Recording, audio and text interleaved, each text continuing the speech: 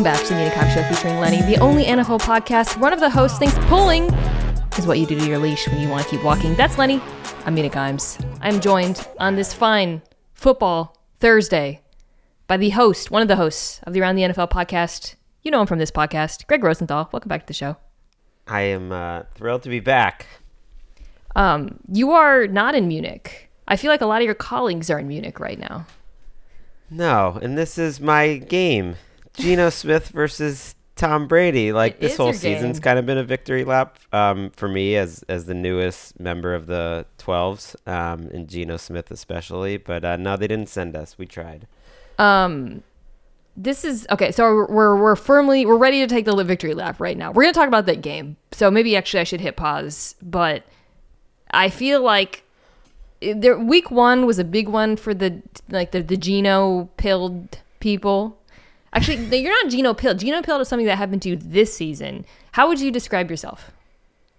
I mean, you can go into the NFL.com archives if you truly wanted it and read a Making the Leap prediction column about Geno Smith heading into, I believe it was the 2015 season that was interrupted rudely by IK and Impale and never happened. But no, I really have always thought he'd be great, and then it kind of became a 8-year-long running joke on our podcast when it's like come to a fruition that I could have never imagined. I mean, this is a little too much for me.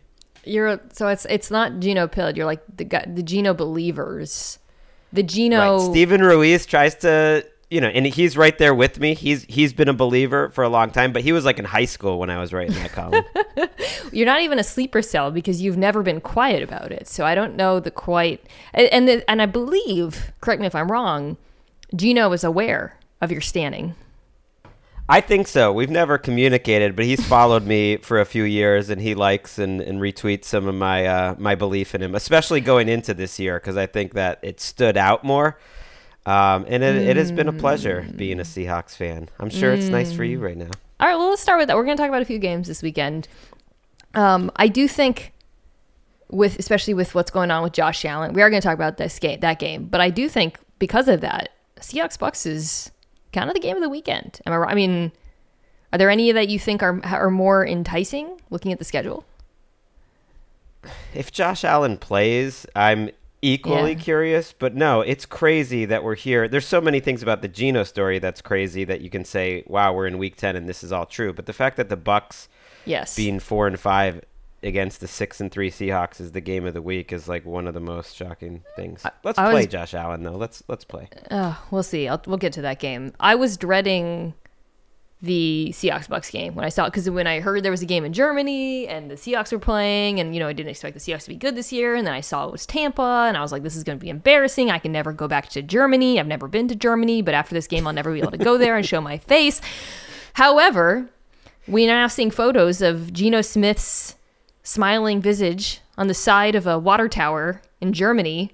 He is playing quarterback at a higher level than Tom Brady right now.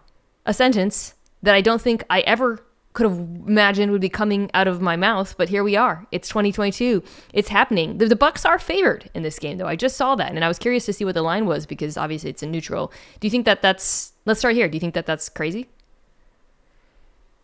I don't think it's crazy just because I know the Bucks have been favored maybe in every game this year, and the Seahawks have been an underdog in almost every game this year. And so that's just how the numbers are still sticking out, clinging on to last year. But no, I don't think that makes sense, not just with the eye test, but even just the consistency of the Seahawks offense week to week is better than anything the Bucks have done this year. I think with 9 weeks of evidence, like we can trust the Seahawks team is just good and that Geno Smith is just good. I know we're going to get into it.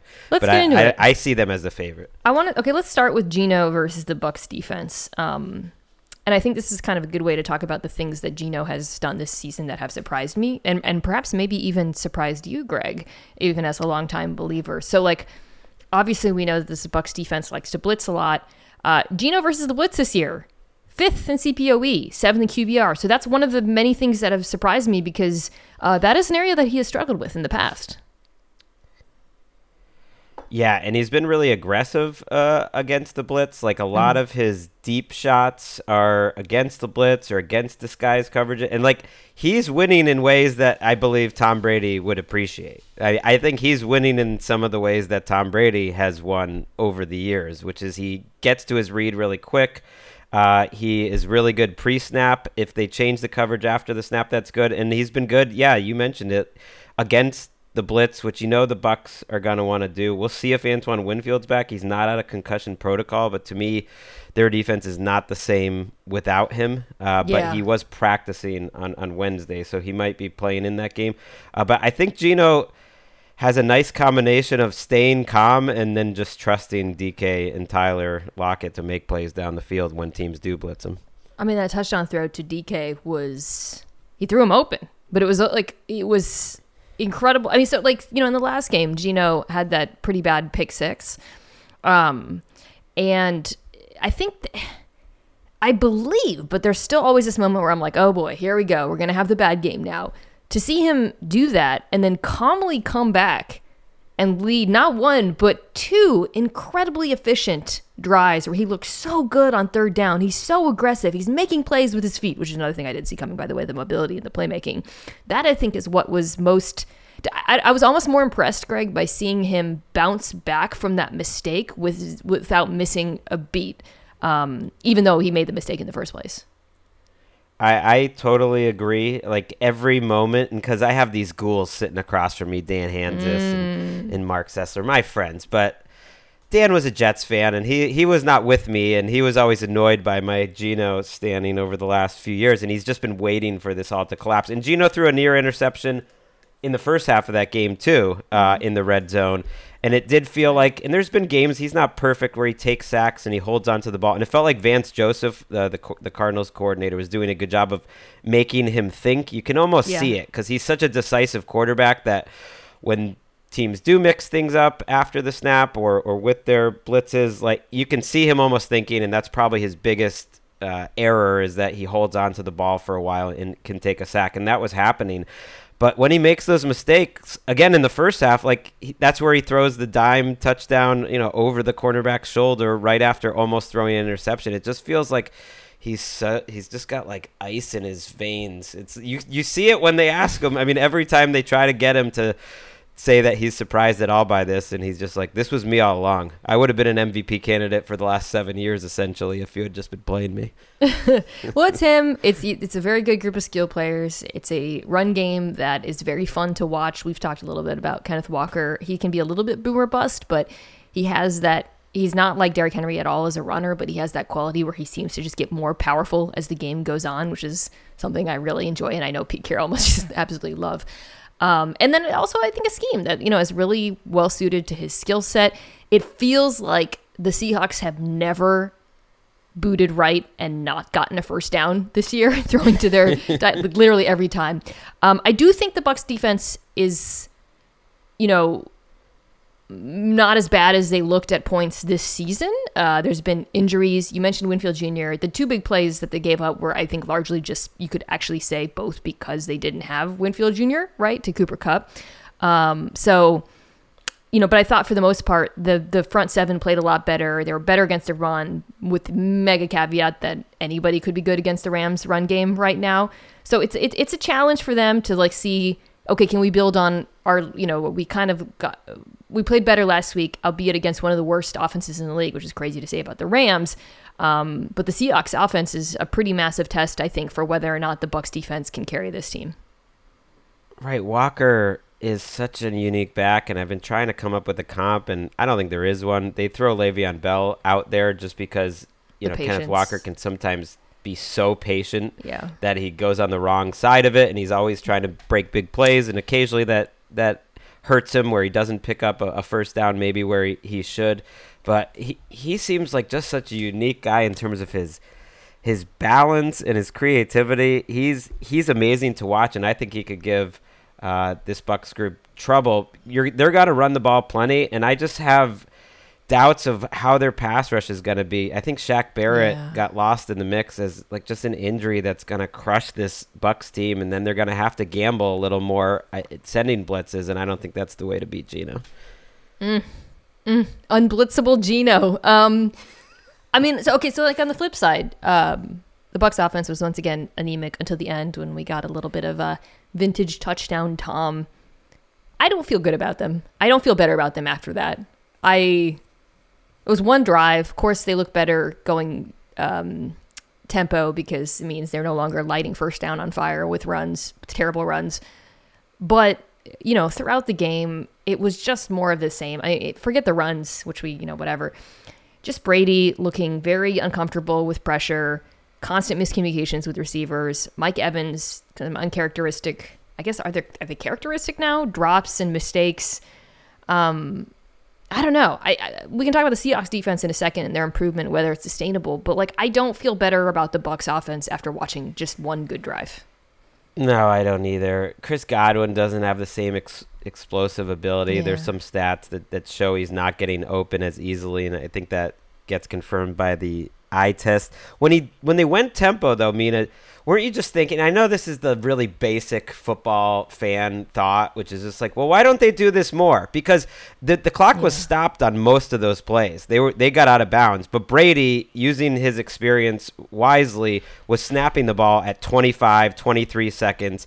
And he's awesome at that. They changed the NFL in 2010 and 2011 by playing as fast as any team's ever played. And to me, that solves some of their issues. I know you can't do it throughout the game, but you could do it more, and maybe that'd get them out of running those first down runs into nowhere. I think Brady gets in this habit, and you tell me if you disagree with that. He sees that the run play is the right play, the quote-unquote right play. Yeah. And so some of the times the runs are on him, and those have been strengths for him to make good decisions over the years, and he just can't snap out of making the quote good decision, and it's just not a good decision because these Bucks can't run block or run. They're a little bit better when it's not Fournette. They've been giving a little bit more snaps to the rookie Rachaad White, and he's got a little bit more juice than Fournette, but this offensive line can't run block north-south, which is what they do, right? They just aren't able to win up front. And yeah, Brady is handing the ball off, and you're right. And he does make the right decision, but it's not the right decision when your run game's so inefficient. As far as I do think they should probably play faster more often. Obviously, some Rams fan is probably screaming somewhere, but we were playing the softest defense ever. So how much can you really take away from that as well? Which I think is kind of fair. Look, I think probably their best chance in this one would be Mike Evans looking like Mike Evans, because as good as Tariq Woolen has played, and I am pretty obsessed with him, and I think by next year he's going to be one of the best cornerbacks in the NFL. This is still a pretty significant challenge, and there have been games where the Seahawks have struggled against number one wide receivers. So I would say that, coupled with, I still think the Seahawks defense is vulnerable against play action, especially the way they're playing now with more, they're attacking up front more. I'm sure we've talked about this a little bit, some of the changes they made on defense and asking their linebackers to fit the run. So I think there's some vulnerability there, but the Bucs seem allergic to play action. So I don't know if they'll go to that. Right. And I look at their cornerbacks, and I mean, to me, Woolen's a perfect guy to match up, and they're not going to just match him up with Mike Evans. But when he is matched up with Mike Evans, he's one of the few guys that you could think could handle it. And it's been, a treat to watch this defense improve. It's what's changed my excitement about the team. You got to start believing at this point, Mina, with the Seahawks team, that the defense has now shown enough over a 4-week period. Granted, a couple of those are division games, and you know those opponents a little differently.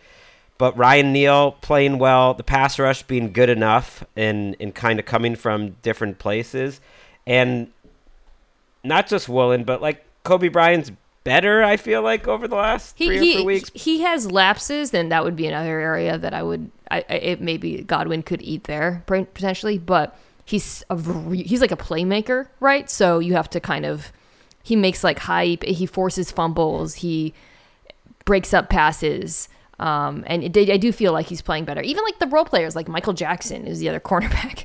We got a Kobe Bryant and a Michael Jackson.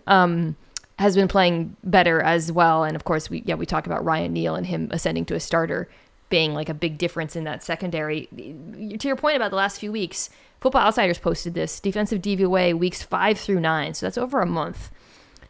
The Patriots are 1, Broncos, Cowboys, Jets. The Seahawks are at 5. Yes. That's DVOA. It's accounting for opponent, guys. They've got juice, and this is such a dumb, non-analytic thing to say, but they play. But I think it's true with defenses and energy that they play, and it's not just because they're young, and Pete Carroll teams do this a lot probably, but they play with such great energy that all they need to be is average. That's all I was hoping for this year. When Gino was playing lights out for the first month, all I was thinking is if they get an average to slightly better than average defense in a good running game, like this is a playoff team. And now we're seeing it. There's not a lot of reason other than it's the NFL to think that the Bucs are a better team than them. It's not that the Seahawks are that much better, but the Seahawks are a better team than them. Yeah, I think the Bucs with Winfield Jr. have a more talented secondary, but I don't know. They're not playing like it right now. Don't you think it's time, Mina, to start believing in this team? Okay, wait. And are you annoyed by me just jumping so on board? Because I am now just a Seahawks fan. That's what I am now. We're thrilled to have you, honestly. Okay, I've like probably tempered my enthusiasm just to try to not be too much of a homer and be too excited about what I'm saying. But I think the improvement of the defense has really swung me. Right, because the first few weeks I was like, I don't know. I mean, Gino, I actually think this is sustainable, and obviously these skill players have always been good. But like, come on, this looks like one of the worst defenses in the NFL.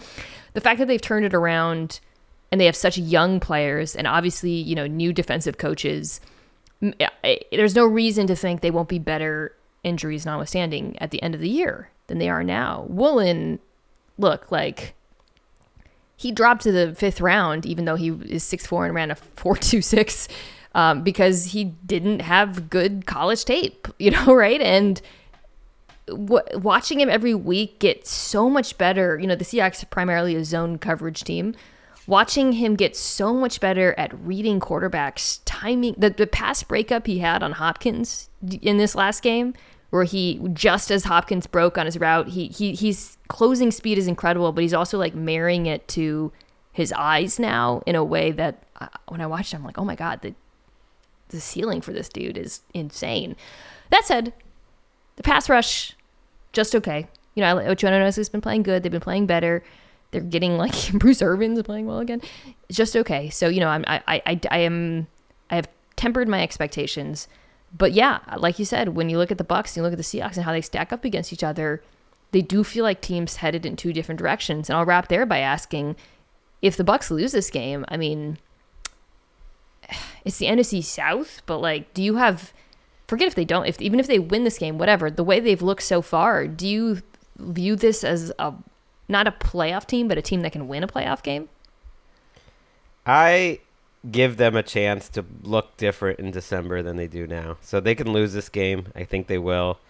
And because they're in the NFC South, I think that gives them this incredible backstop that they could be different. We've just seen teams do it too often. There will be at least 2 teams that have a losing record right now that play outstanding down the stretch, especially December on, that you just don't see. And who would be more likely than the Bucs to me? Because Brady's played fine. I mean, he's not looking amazing, but he's a plus at quarterback, and their personnel is good enough. So even if they lose this, because of the division, I'm not giving up on them.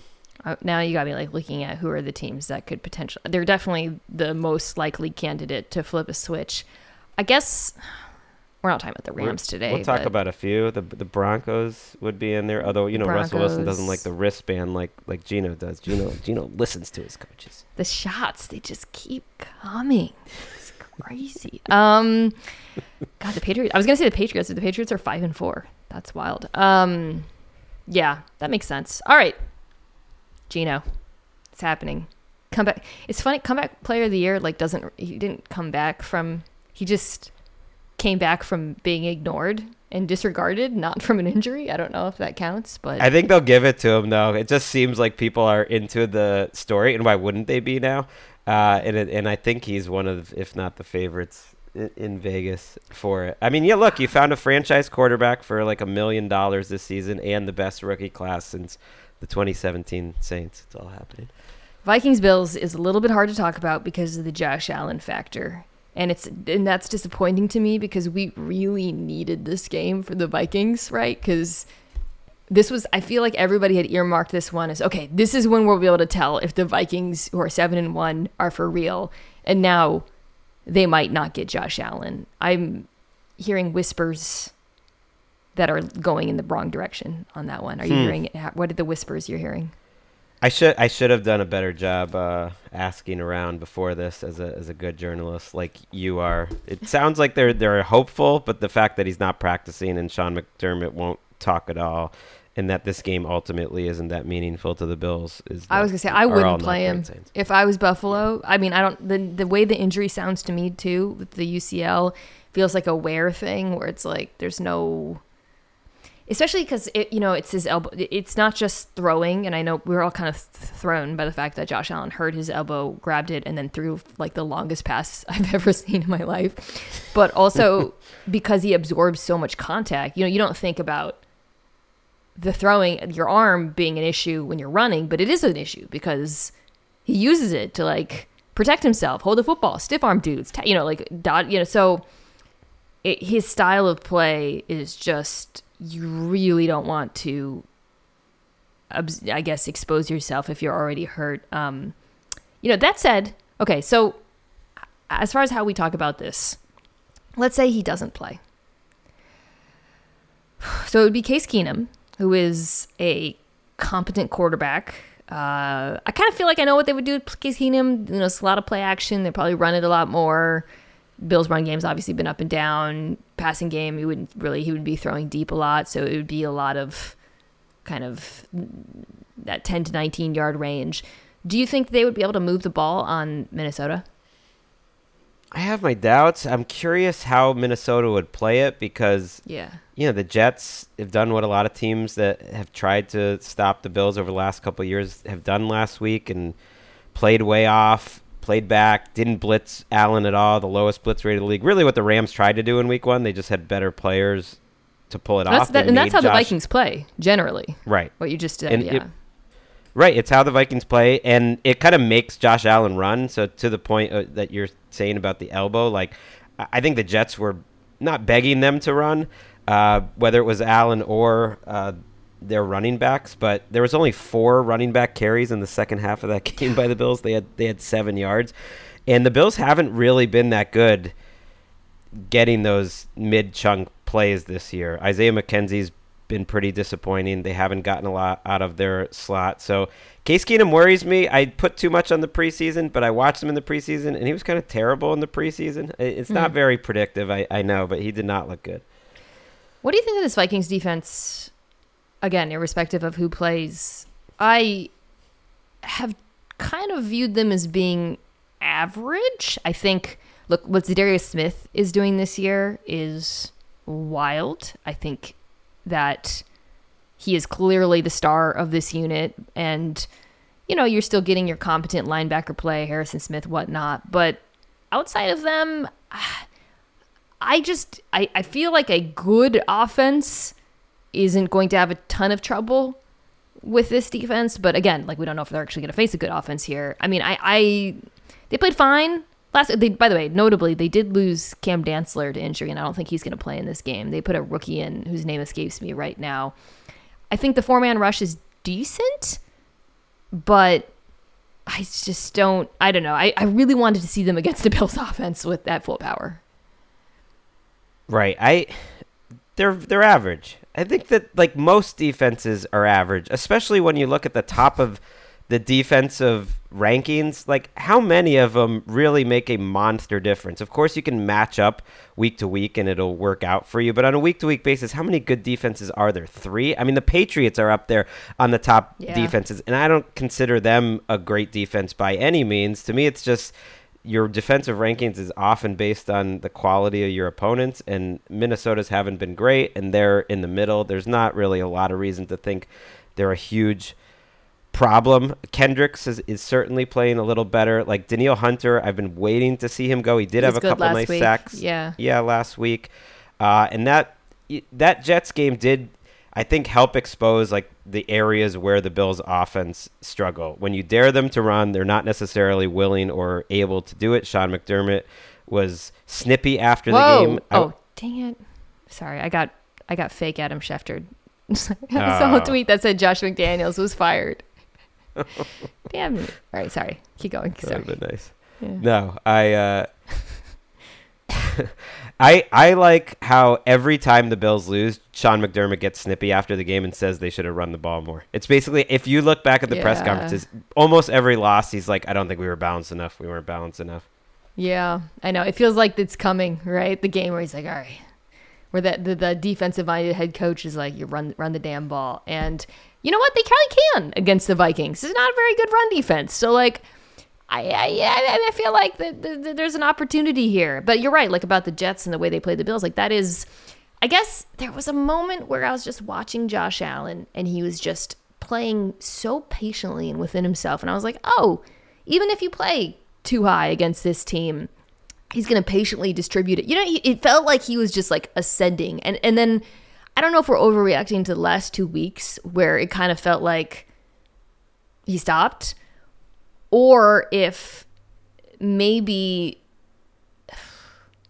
you remember coming into this season, Greg, this was the whole thing about the Bills was like, oh, they can beat every kind of look. Oh, you're going to dare them to run where they've got, you know, Devin Singletary, they drafted James Cook, they got Nyheim Hines, by the way. You know, they use their fullback, they use their tight end. They will beat you every kind of way. And I guess it just like, that's not what's been happening lately. And in the Jets game being a very good example of that. And suddenly you look at this personnel group and you're like, ooh, like you have a number one wide receiver. You have you have like a talented but unreliable number two. You're not getting production out of the slot. The run game is really lackluster. You lean way too much on your running quarterback, and suddenly, like, yeah, you just kind of start questioning all of it. This is, by the way, I said this to Dominique. I was like, they need OBJ. Like this, I mean, I still think he's going to the Cowboys, but if I'm the Bills, man, I really throw my hat into the OBJ ring. I know they'd have to do some stuff contractually, but doesn't it feel like they're just actually missing something?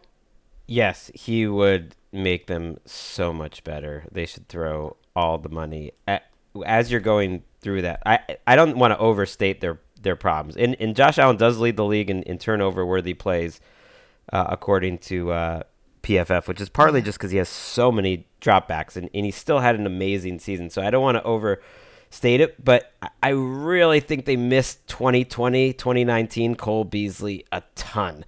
Not that they would want this version of Cole Beasley on this team, but that was Josh Allen's keep the drive going guy. And now I think the keep the drive going guy is just running. And it's been that way too over the last few years with him scrambling. But OBJ could be that type of guy with a lot extra. I feel like Hines, they could figure. I mean, he just entered game, joined the team, right? But I think there could be something there working underneath. He's such a good pass catcher. He's a good runner too. He's a good pure runner. But like, I think that could really help them. You know, who would have thought the Jamison Crowder injury too would have been pretty impactful. Okay, so on the other side of the ball, the Bills' defense is really banged up too, and they've been banged up, and that was a massive factor in the Jets' loss. I do think they're going to get Matt Milano back in this game at some point. Tre'Davious White, that is weird thing that's been going on way longer than I would have expected. But you know, seems like probably not this week based on the tone of McDermott. So they also lost Greg Rousseau, which hurt them, by the way, in the run game too. They just could not set an edge to save their life at a certain point. And I think, yeah, so they're, you know, you have Von Miller, but suddenly you need suddenly we go like, oh, this edge group is so deep. Well, they need those other guys to step up in Rousseau's absence. So here comes a Vikings offense that is more exciting to me than the Vikings defense. And before last week, it's interesting because I don't think like they actually like, you know, struggled in some ways against the Commanders. Most notably, I think just the pass rush was just Kirk Cousins looked terrorized. But there were some things I thought were really encouraging. I thought TJ Hawkinson was as advertised in this offense, and you see the element he brings over the middle of the field, the way when you know Jefferson, Thielen clear out space, he can run block, he can do it all. And then I thought I really was like, okay, here's finally aggressive Kirk Cousins, because all year long, their average depth of target is down. We complain that he doesn't just throw it up to Jefferson. And in this game, he averaged over 10 air yards per attempt. He was throwing it up to Jefferson. Sometimes it didn't work, but I actually I'm like, great, keep doing that, because I feel like this offense has yet to tap into its explosive potential. I totally agree. I think it started against Arizona too. Kirk was more aggressive in that game. He hasn't really been better or worse than he normally is, but I think he's been steadier. I don't know if that has anything to do with Kevin O'Connell. Like, Kirk Cousins is just such a streaky quarterback, and he's more or less been the same solid guy every week this year. But I think the last 2 weeks, you said it, he's been more aggressive, and I think they need him to be. And I think anything that gets the Bills' second, third level defenders involved in this game is a positive for Minnesota, whether that's in the run game, getting the ball to the outside, which has worked against Buffalo the last couple of weeks when it's been back-to-back LaFleurs going against them, and now you have O'Connell who's kind of from that same idea. So I think anything that can get them involved in Kirk going after it a little more and having that chain-like swag. I'm loving this Kirk Cousins moment that he's having right now. How good did Hawkinson look, though? Like, oh, man. Did you like that trade as much as I think Bill and I got into it for a while, talking a little bit about the positional value and what they give up and this and that. Like, I feel like this was just such a stellar move by Minnesota. I agree, and you could see how quickly it was. Kirk Cousins has always been good, I think, throwing to over the middle and to tight ends, and they were just... It just like completes their offense. He's just such a predictable guy, and it's like, okay, now we have our 1, we have our 2, we have our 3, and we have our tight end. It just like gives him options, and I think makes him feel more comfortable. This would have been are the Vikings for a real game? I think if Milano and Poyer play, it is still the Bills' defense, even with some of the other injuries and even with White out, is still a pretty good test. I don't think the run defense is going to be as bad as we've seen. Obviously, they didn't have Milano last week, but I think the rest of the defensive line will play better too. If Minnesota goes to Buffalo, I think it might snow, but anyways, and they give it to, forget the Case Keenum side of things. If they give it to them on offense, are you going to be a Vikings believer? Yes. Yeah. You're right. The players, the availability is huge. Tremont Edmonds, who had a good game last week, is kind of up in the air too. I think Poyer and Milano are probably back, but Russo is definitely out, and we'll see on Edmonds. But yeah, if they give it to him, I will, because that's the thing with like piling up lucky wins, kind of like the Jets were early in the season. Like, eventually you can just start improving. All of these teams change. So even though the lucky wins seemed like you would regress to the mean, you can just start playing better, and then you still get to keep those wins you had before. And luck doesn't hurt. And getting Case Keenum instead of Josh Allen is about as lucky as it gets. I'm not panicking about the Bills, but the injuries, not even just the Allen injury, it just feels like this team was so stacked, and now every week I'm like, who's playing? And that's, they've been, I don't have like the adjusted whatever injuries, games lost or anything like that, but like they've been losing key players every week, and it is showing. Like, they are up against it. And look, without Allen, I mean, this is an offense where there's a lot of offenses around the league right now where like it almost feels like, okay, like I could see a back. I mean, this is not, Josh Allen is the offense. Like, it's... He's so, I mean, because of the rushing threat alone, he is so irreplaceable to me that I don't know how sustainable it is. Although, you know, like I said, I do think they should be able to run the ball in Minnesota. So I guess let me finish by asking you this: if Allen plays, will you pick the Bills? Oh yeah. Yeah, same here. Of course. Okay. All right. I mean, and if Keenum plays, I will struggle with it. I can absolutely see 13-10 Bills victory led by Case Keenum getting carried off the field. Especially if it snows, right? That feels like a Case Keenum W. All right. The Mike McCarthy revenge game. Feels like he's going to get it. Yeah. It's kind of like Kirk Cousins. Like if you stick around long enough, eventually things always come back to you. Now people like are trying to make the Kirk Cousins is fun and underrated and cool argument, and now it's like, oh, Mike McCarthy is winning the good the coach. I mean, this is Packers fans are appropriately apoplectic. It's just not a good football team. They're looking at Aaron Rodgers' contract. Which, by the way, have you looked at Aaron Rodgers' contract this week? Not this week, no. It's insane. It's I'm going to right now. Very complicated. It's basically the TLDR version is it's impossible to get out of. You can trade it like a post June 1st trade, but Greg, do you think a team? I mean, I guess I could see a team trading for Aaron Rodgers if he, and this is I think possible by the end of the year he bounces back. I could see a team like Washington doing it. I think Indy can't do it again. I think they've done that shit too many times. But I could see, couldn't you see like the Commanders trading for Aaron Rodgers? Oh, I don't think he'd have a shortage of options if that's what you're asking. I think there'd be plenty. And he's playing well enough, I think. I know it's coming off of his worst game, but I still think he's been a better than average NFL starting quarterback this year. And I don't think there would be any short of options. And it's wild to me that like the Athletic article after last week's game immediately started diving into this. Did they? When is it time to play Jordan Love? Yeah. When is it time to trade the contracts? And I mean, it seems hasty, but I guess it makes sense if they keep losing. They do have a tough schedule here. I guess I was about to say, like, I don't understand why you would look at this offense and think Jordan Love you'd be putting him in a good position.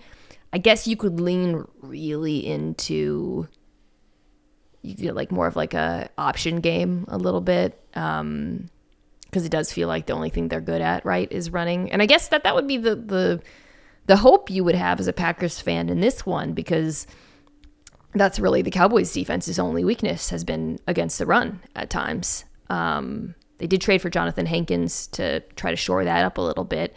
And they're not bad against the run, but you don't want to drop back and pass against this team. So, yeah. Yeah, Aaron Jones was practicing, but can I just read a list of players who did not practice? I know it's early in the week, and that's tricky for Green these Bay podcasts, but yeah, for Green Bay, Bakhtiari, Rodgers, we know Rodgers will play. Bakhtiari, I assume, would too, but he just never can practice. Elton Jenkins might be out again, probably. Rashawn Gary out for the season, we know. Yeah, Dobbs is out for a while. Sammy Watkins got hurt late in that game, and Devondre Campbell. It's just like, those are important players. Who's going to play wide receiver? It's the Nebraska Toure. Shoot, maybe I will start Tunyon. I have him in one of my leagues, my deep leagues. I mean, Dobbs out is brutal. Watkins can't do anything anymore. That is. And against this defense, and this is sort of the like Aaron Rodgers, I'm going down my way. I thought it was really telling that Aaron Andrews said during that game how Rodgers told her, but he didn't tell the media, but he told her, if I'm going to go down, we're not going to be doing it like running on 3rd and long, and we got to throw the ball deep, and we got to be aggressive. And you see it in their offense. It's no longer a Matt LaFleur traditional offense. Yeah. It's a lot of shotgun. It's a lot of RPO. He's point guarding, and it's a lot of ISO ball. He was an empty a lot. Sometimes it worked. Sometimes he made a few crazy throws, but it doesn't feel, there's no consistency, and they just don't have the personnel to do it. I mean, this is reminding me of 2016. I apologize for cutting you off there, but it just reminds me so much of the dark days of the Mike McCarthy era, because that's what it was. Some weeks would be great, but it was all Aaron Rodgers like trying to make a play and freestyling. Even kind of the first year of LaFleur before Aaron Rodgers bought into the LaFleur offense. Do you remember that? Like, people forget that first year was kind of ugly.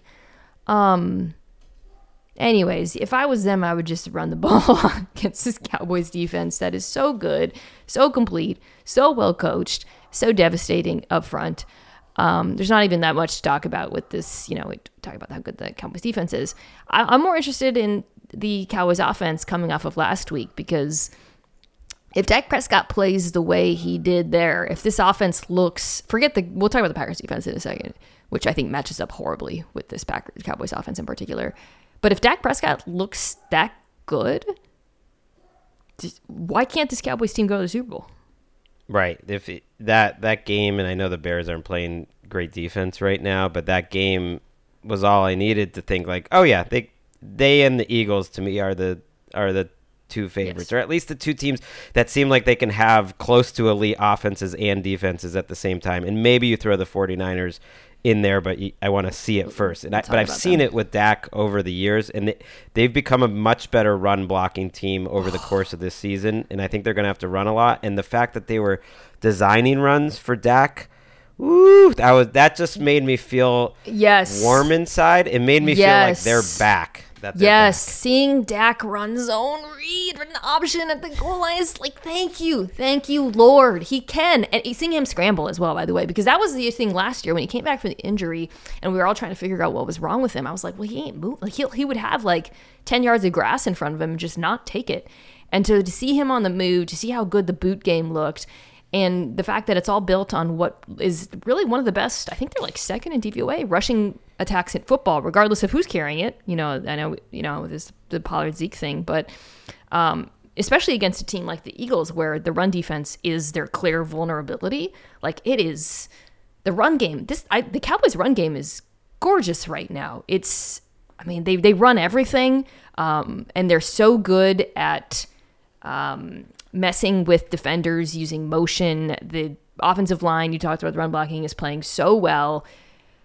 Yeah, and well, we know Green Bay can't stop the run. So, And the tight ends have really made a difference. When Schultz, was banged up and not doing anything early, they really missed him, and you could see with Dak back how big a factor. But I actually think that Hendershot and Ferguson, like those guys give them a lot of flexibility in the running game. I know they're not going to be like offensive weapons, but they just show you a lot and make you have to handle a lot. And they've kind of found something in those two young guys as like useful 20 snap role players.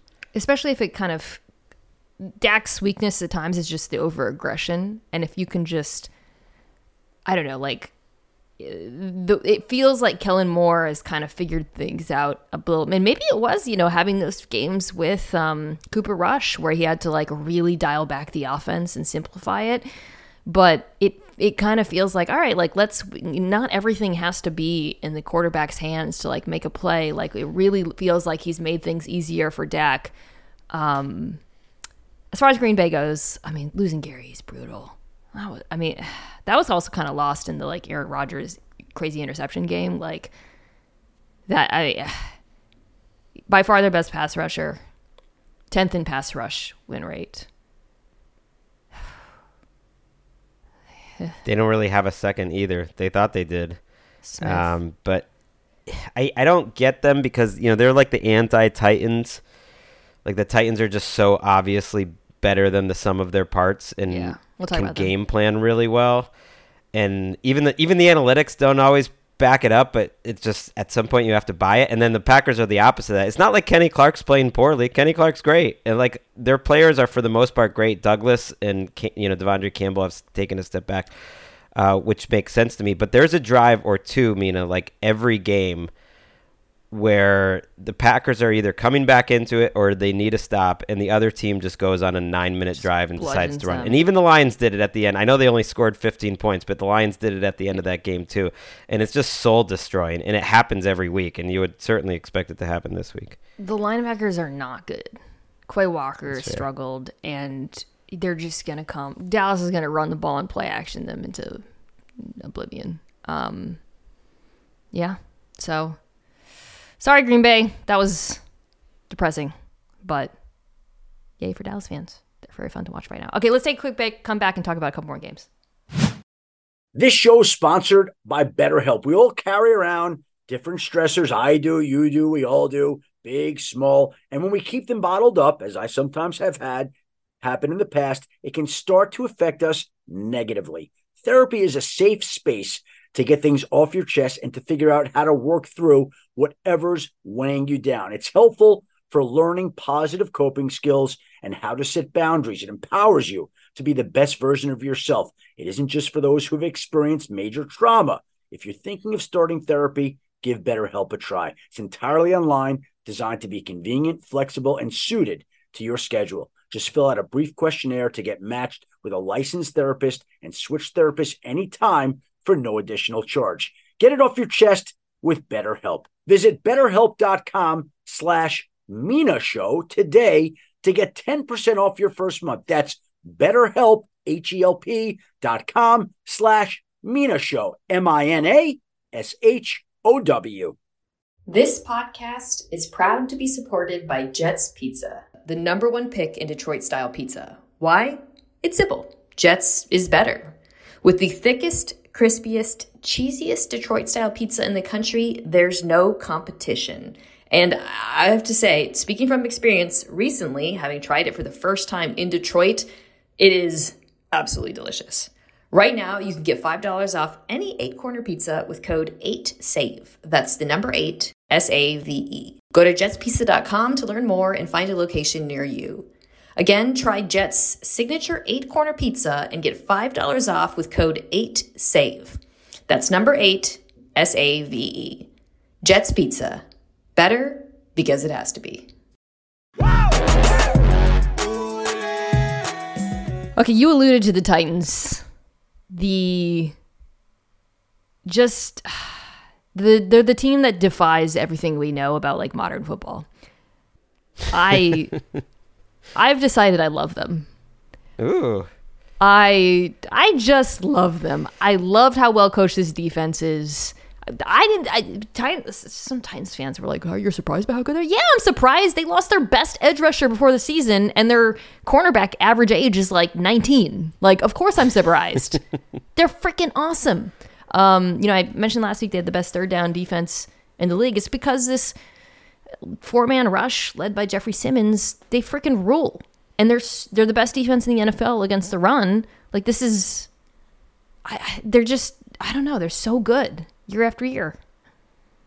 It's sustainable too. I mean, you say they're to kind of defy the modern NFL, and they do, but they just remind me. I always have thought like Vrabel and John Robinson in Tennessee they were the one like Patriots Southeast or the like Patriots offshoots that seemed to really take the important parts of what the Patriots did and like applied it in their own way. And I think they're excellent at changing what their defensive game plan is going to be week to week. And they have an identity in types of players that they get, which are mostly just massive men who can do multiple things. It set off like alarm bells in my head this week because Mike Vrabel could not stop talking about how great Draymond Jones is for the Broncos. And like, that's the guy he thinks is the best player on the Broncos. It's because, of course, that he would love to have Draymond Jones.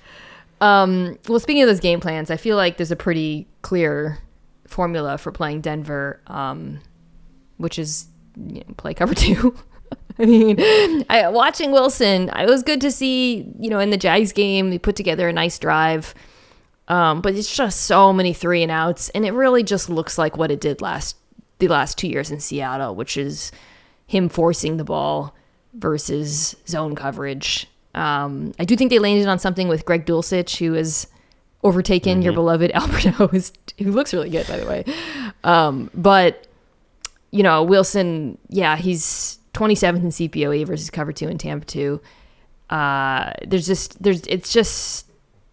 They've only had like a couple maybe 3 successful drives in that game, and that it just feels like there's just no consistency there in his playmaking. And by the way, in his willingness to make plays, to get out, to use his legs, which he still can, apparently. Yeah, I don't like this matchup in any way. And yet, when I was talking about teams that have stunk so far and that a couple of them will pop up and have great runs, I mean, they just seem like the obvious choice because of their defense.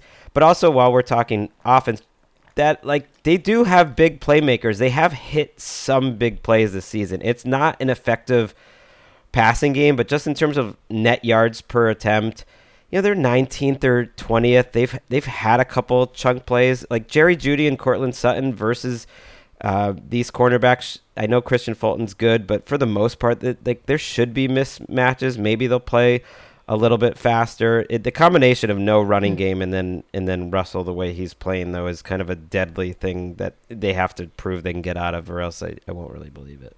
Yeah, I think like the more KJ Hamler and Dulcich, the more likely it is at least that you'll have those occasional explosives because, you know, Wilson can still throw that ball and like it is, okay, God, it's just so much like Seattle the last 2 years where like you'll have like a magic drive and then like 5 3-and-outs, you know, it's got to be immensely frustrating. I also think this is a bad matchup for Denver on the other side of the ball because as good as his defense has been, they have really struggled to stop the run.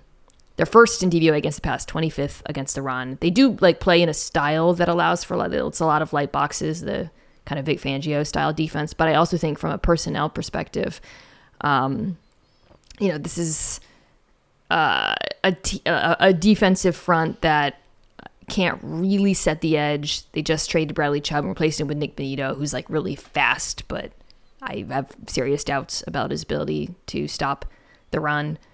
And we know the Titans are. Right. And we don't even know if Tannehill's playing in this game. It does seem like he had a high ankle sprain. Your guy Schefter threw that out without really throwing it out, but said it might be, which I don't know what that meant. But it would kind of match up with the timeline that he's missed 2 weeks, and then you're on the edge of possibly returning in the third. If they do use Malik Willis, so I'd love to like see them meet him where he is and have a few more design runs or just build the entire offense out of that. I know it seems crazy to even ask for more running out of the Titans, but that's probably where they're at. The wide receiver group is so bad. I mean, like, look, Willis wasn't great shakes, although he had a couple of really pretty throws in the first half, but like they don't separate at all. And there's drops, and I mean, outside of Robert Woods, who I know you have a real soft spot for, it is. I think they do get Treylon Burks back soon, which, you know, he looked decent. Maybe this week. Yeah. But they don't pass protect. That's the thing. I'm a Ryan Tannehill defender in terms of just like he's a good starting quarterback, and he's had to overcome a lot. And I think you're starting to see that with another quarterback in there. It's just like, yeah, it's not easy to be behind like a bottom 5 offensive line 3 straight years. This is now. Well, then that would be the formula for a Broncos win, right? Is just relentless pressure. Even if Tennessee runs the ball reasonably well, limiting everything that they can do through the air. And by the way, that is entirely possible because this is a very good Broncos pass defense. And I'll be curious to see if Ejiro Evero, their defensive coordinator, makes any adjustments just because this is such a specific offense, knowing that they want to run the ball as much as they do. Yeah, Justin Simmons is possibly questionable for this game. He didn't practice early in the week. Jeffrey Simmons is too. It was in a walking boot, hurt his ankle late in that game. He was in a boot? Well, he played, and it was it was confusing because he played, and he did miss practice all last week and then played anyways, but then he got hurt right at the end of the game, like I think in the last play or two. And yeah, they said he was in a boot on Wednesday. So those are two kind of massive barometer. This is just going to be like an ugly game. How can it not be? This is such a 2022 NFL game, Broncos-Titans. It deserves to be at 4:05. Is it at 4:05? Just feels like a 4:05 game. Who are you going to pick? I'm leaning Titans, but I guess not if Malik starts. Right. I'm leaning Broncos if Malik Willis starts. I do think that the Broncos have a path to average on offense, or maybe like 21st on offense, like the rest of the way, because their offensive line really isn't that bad. Their personnel isn't that bad. I give too much credit to teams that like have a bye week. Oh, they'll figure it out during the bye week. It's like, no, the Rams are still the same after their bye week. Most teams are the same after their bye week. So maybe they don't figure it out, but like their defense is so good that I think they got a shot. All they did was like lose their best pass rusher. Oh, they brought back, they traded for Jacob Martin from the Jets. He was kind of one of those like sneaky underrated role players, but yeah, Jacob Martin's not going to replace Bradley Chubb's production. All right. The Chargers Niners is, I would say, outside of, well, again, depending on what happens with the Bills, probably the second best game of the week to me. I assume the Niners are favored by a pretty healthy margin. I think this could be closer than people believe. I mean, I guess the sort of reaction, the first thought people have is this Chargers defense can't stop the run, and here comes San Francisco and Christian McCaffrey to town, and I completely understand that. But I was really encouraged by what I saw from Justin Herbert last week. It's funny because it's one of those games where like the box score wasn't impressive at all, and I watched it later, and he like didn't. Dan and I were talking about this. He didn't throw for a lot, but boy, when he did throw, he really put the team on his back and looked, I think, healthy. I know that the average at the target remains like very. I think that has as much to do with the protection and the personnel available to him as anything, as well as Joe Lombardi or whatever. But I thought he looked healthier and more like himself than he has in since the rib injury. Okay, so that's your argument. Is just like you're feeling good that Herbert's back. But what about the fact that Herbert has to play so well to put 20 on the Falcons? Yeah, that's not great. Is Keenan Allen going to play in this game? Hold on. I probably should have looked that up. Probably the most important. I don't think we know as of taping their receiver availability, so that's another TBD. It's not great. It's not a great situation. The Niners defense gets some people back. I don't think Eric Armstead will be back this week. They lost Emmanuel Mosley. I mean, they're still. I think Jason Verrett might come back at some point, but they've definitely been up against it injury wise. They're just too deep though for me to feel like. Why did I say that I believe in Justin Herbert against this defense? No, you can. I want to believe in that world. I just don't. I'm not ready to get there yet and get my hopes back up off of that game. I totally agree with all your points, though, that he played exceptionally well. But who he reminds me of? Like I saw this graphic, I think it was from Ben Baldwin, of like the different quadrants quarterbacks can be in based on turnover-worthy plays and big time throws, and it's like bad and boring, good and boring, and Herbert is in the quadrant. Like, he is the most good and boring quarterback there is, which is just like safe throws and no big time throws. Like, he is playing like late career Drew Brees or trying to think like early Chiefs Alex Smith. And especially if Keenan Allen and Mike Williams aren't back, I definitely don't see that changing. I thought last week we might see more big throws out of him, and he did make a couple really nice ones, but he was not pressured in that game. So it was one game you would have thought you could have tested some things out, and you assume he will be pressured in this game. I know the 49ers are coming off a game where they got blitzed by the Chiefs, but these are not the Chiefs. He threw some of like the most difficult 8-yard slants you'll ever see. Yes. But yeah, it's a tough matchup. Okay, so the Chargers defense lost another player, Austin Johnson. It's freaking, buddy. So they still can't stop the run. It's funny because before Christian McCaffrey, the Niners are actually not running the ball very well or very efficiently.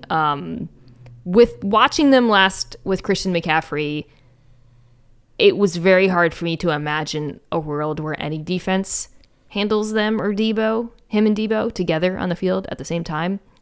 I actually think Garoppolo played a really good game last time. It feels like your only chance of stopping this Niners offense after Kyle Shanahan obliterates you with his first scripted drive is pressure on Garoppolo. It's pretty simple. When he is also disguise, his numbers drop off a lot versus disguise, but when he is pressured by a standard rush, he has a QBR of 2.7. That is something that the Chargers would certainly be a lot more capable of with Joey Bosa. But it feels like that's their only real shot at staying in this thing. Yeah, I don't have a lot of faith. I feel like there's a better chance of some deep Brandon Staley conversations after this game because the defense hasn't been solved at all. Because I just don't see answers. They're very thin up front. Austin Johnson was a big loss for them because they already weren't good stopping the run, and they obviously missed Bosa an incredible amount. Like the linebackers in the secondary for the most part are playing well, and they can be creative at times, but I don't know. There's something about Kyle Shanahan off the bye, off of a loss and all these toys. I think Jimmy G's played about as well as you could expect this year. Like, you're getting the non-broken shoulder version of Jimmy G, which is definitely better than the broken shoulder version of Jimmy G. And that the Chargers, like, we had this idea that they're so talented, but their players aren't on the field, and they just don't match up talent-wise, and I don't see any reason why to think they're going to make it up in coaching. Kyle Shanahan is 1-4 off of a bye. Head coach. See, this is why it just like felt like, oh, he's a mad genius. He's gonna cook up some stuff. Christian McCaffrey. He has so many weird. Like I think he's brilliant, and then he has so many weird statistics that are not good. You know what I mean? Like we all know his record when he's losing in the second half, how bad it is. But like things like that constantly crop up where I'm like, damn, really? I don't know about that. Yeah, I just it's a bad matchup for the Chargers. I do think maybe J.C. Jackson would have picked up the defense at some point, but the Chargers defense, against a pretty good Atlanta offense, let's give them that, did look better with Michael Davis as their starting corner. They also, I don't know if you noticed this, have gone back to Nasir Adderley. They've really like futzed with their personnel a lot this season. It feels like Staley's just kind of been looking for an answer, and I think ultimately going into there, they had a while where they were starting Alohi Gilman a lot at safety, and they've gone back to Adderley, and I think that they've kind of settled back on the secondary that they had last year, and I actually think it's working for them. But this is, a very unique challenge with San Francisco. How good do you think this Niners team is? I would put them right there with the Cowboys and the Eagles as the best team in the NFC. I just want to see it a little more, but I think like their best game and their ceiling puts them in that trio of NFC teams who I think are the most likely to make the Super Bowl. I think what's impressed me about them is, first of all, yeah, I do think Jimmy's playing well. You always have the caveat that the interceptions could come, frankly, and that just is who he is. But for the most part, I think, especially, I think I talked about this last week after who did they beat up on before the bye, the Panthers or whatever. But the McCaffrey addition to me actually solves a lot of problems with Garoppolo because he gives them an answer versus pressure and versus the blitz that I think he hasn't really had. In addition to all the other many things Christian McCaffrey does well. I thought the offensive line would be an issue, and it looked like at the beginning of the season, but they've really shored up, and they've had, the interior of the offensive line was a big question mark coming into this year, and I actually think that unit is playing pretty well. So I think it's fair top to bottom, they are just exceptionally deep. I think I was asked about it on First Take, whether they were better than the Seahawks. I was like, yes. I think Geno's a better quarterback, but this is a better football team, top to bottom, no question. Yeah, I think Seattle's played a little better this season, but the whole season watching San Francisco, you just feel like there's a slightly better there's a much better team in there, and they haven't been bad. Like, it's crazy they have a worse record than the Chargers. It's not just eye test. Yeah. It's DVOA, for instance, has the 49ers 9th and the Chargers 20th, which to me matches up kind of with what the eye test would tell you so far. And I just think their personnel, especially with McCaffrey and then getting some of their injured players back, is more like top 5 as a team, personnel wise. And I don't know. I'm like, they're the team that I'd be the most afraid of just on a divisional round game, that they can just trash you. It's to kind of just spin it forward. Like, the Eagles are obviously top of the heap, but the fact that they're weak in run defense in particular, and that the next two teams are Dallas and San Francisco, would have me pretty concerned as an Eagles fan. That 49ers Seahawks game is on Monday Night Football, I think. That's in like week 15 or 16. I don't think the Seahawks match up well with the Niners at all on defense. Well, they certainly didn't, but if someone had told you they'd be in that big of a game that late in the season, well, hopefully they are. I guess we got a while before then. All right. Oh, God. See, I'm just really trying to temper my enthusiasm here and not helping. All right, let's take a quick break, come back, and talk about a few more games.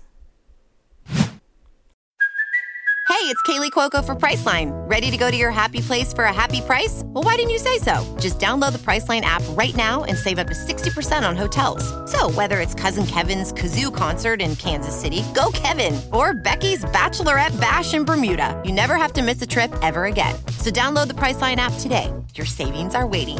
Go to your happy place for a happy price. Go to your happy price, Priceline. When you need mealtime inspiration, it's worth shopping Kroger, where you'll find over 30,000 mouthwatering choices that excite your inner foodie. And no matter what tasty choice you make, you'll enjoy our everyday low prices, plus extra ways to save, like digital coupons worth over $600 each week. You can also save up to $1 off per gallon at the pump with fuel points. More savings and more inspiring flavors make shopping Kroger worth it every time. Kroger, fresh for everyone. Fuel restrictions apply. And now it's time for Dinks and Dunks. I'm getting paid for this, right? Dinks and Dunks is brought to you by Dr. Pepper. It ain't college football season without the delicious taste of an ice-cold Dr. Pepper, the one fans deserve. Okay, as always, 5 questions from my guest, 4 from me, 1 from Lenny. Are you ready? I'm ready. Okay. I want to talk about the Colts. Colts Raiders. My colleague Jeff Saturday's debut as a coach. Josh McDaniels, he who spurned the Colts. Narratives. This is an elite narrative game. Do the Colts have any chance in this thing? Yes. Oh, come on. They're playing the Raiders. The Raiders could find a way to lose any game from any position. And if there's one defense that, might give Sam Ehlinger a little bit of a chance, I would say it's the Raiders defense. Don't we get like a fired coach principle here where they just surprise everyone and at least make it interesting? Yeah, I could see that. Yeah, a little bit of a dead cat bounce.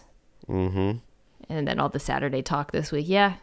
I mean, I'm not going to pick them, but I could see that. No, By the way, I probably won't pick them either. But the Raiders, I think, are 6 or 7 point favorites. I think I would take the points there. And yeah, I'm also just trying to heal the divide. This Saturday, news has been tough for the NFL Network ESPN partnership, and I want us to bring it together.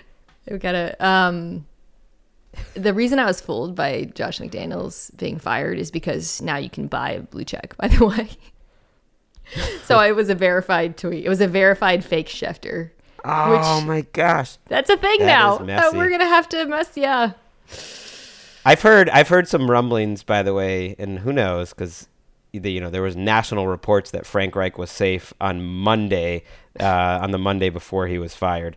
But I've heard that McDaniels, that he's not going to get fired, that they're going to see this. People keep telling me that, and I'm like, really? I guess. I can see it. I think they've invested there for a while. They also, they're still like trying to avoid paying John Gruden. I mean, that was a 10-year contract. There's a lot. Yeah, they don't want to do it again after giving him a big deal. I could see they could say, oh, you didn't have the guys, but like, whew, buddy.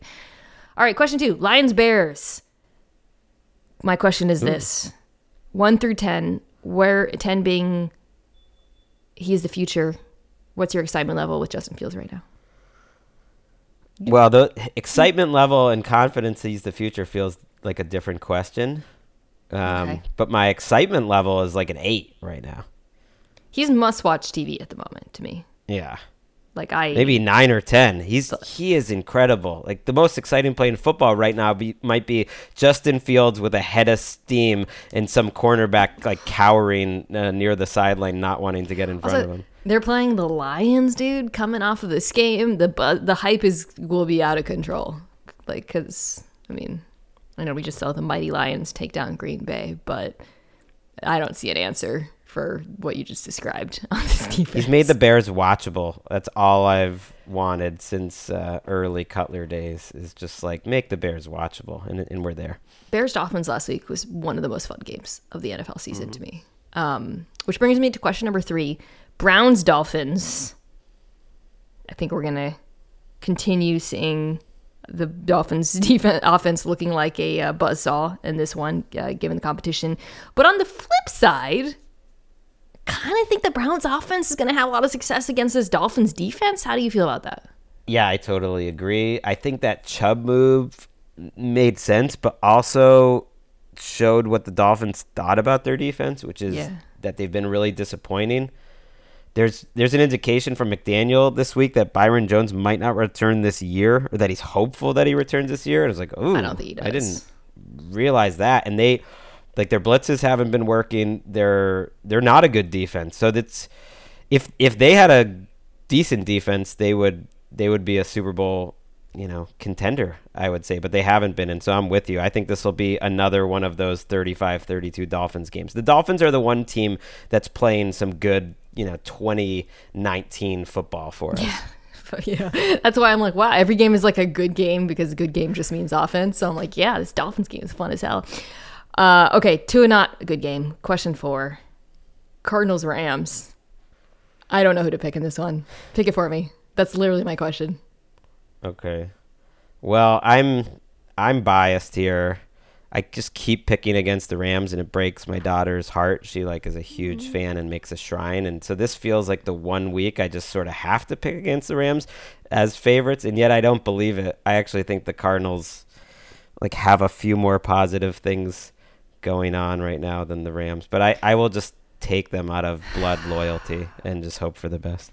The Cardinals can kind of get a pass rush going sometimes with, right. Watt and Golden, and this Rams offense. There's just no answers, right? I keep going there. I don't know what McVay can do. It's just where no one's criticizing his coaching because what's to criticize? Who has a solution? It's not like the Bucs where we can say, well, they should do this and this. I don't have literally any suggestions with the Rams. No notes. Stafford doesn't either. I mean, he doesn't have any solution. It seems like there's no light at the end where you could tell me that they go 5-12 and that feels possible. Last question, as always, comes from Lenny. Lenny remembers your Making the Leap column about Geno Smith, and he wants to give you credit. However, he read another Making the Leap column, and he's going to refer our audience to a tweet you wrote in August 2020. Greg Rosenthal, I've had a hard time focusing on football. Watching Daniel Jones and Drew Lock weirdly made me as excited for the season as... You bring this up every single episode. It's typical. Well, now Lenny did. Mina used to. I mean, you should bring up the last time I was on this show where I spent about 20 minutes honking about the Eagles as my Super Bowl favorite and Jalen Hurts as just an amazing player. How about that?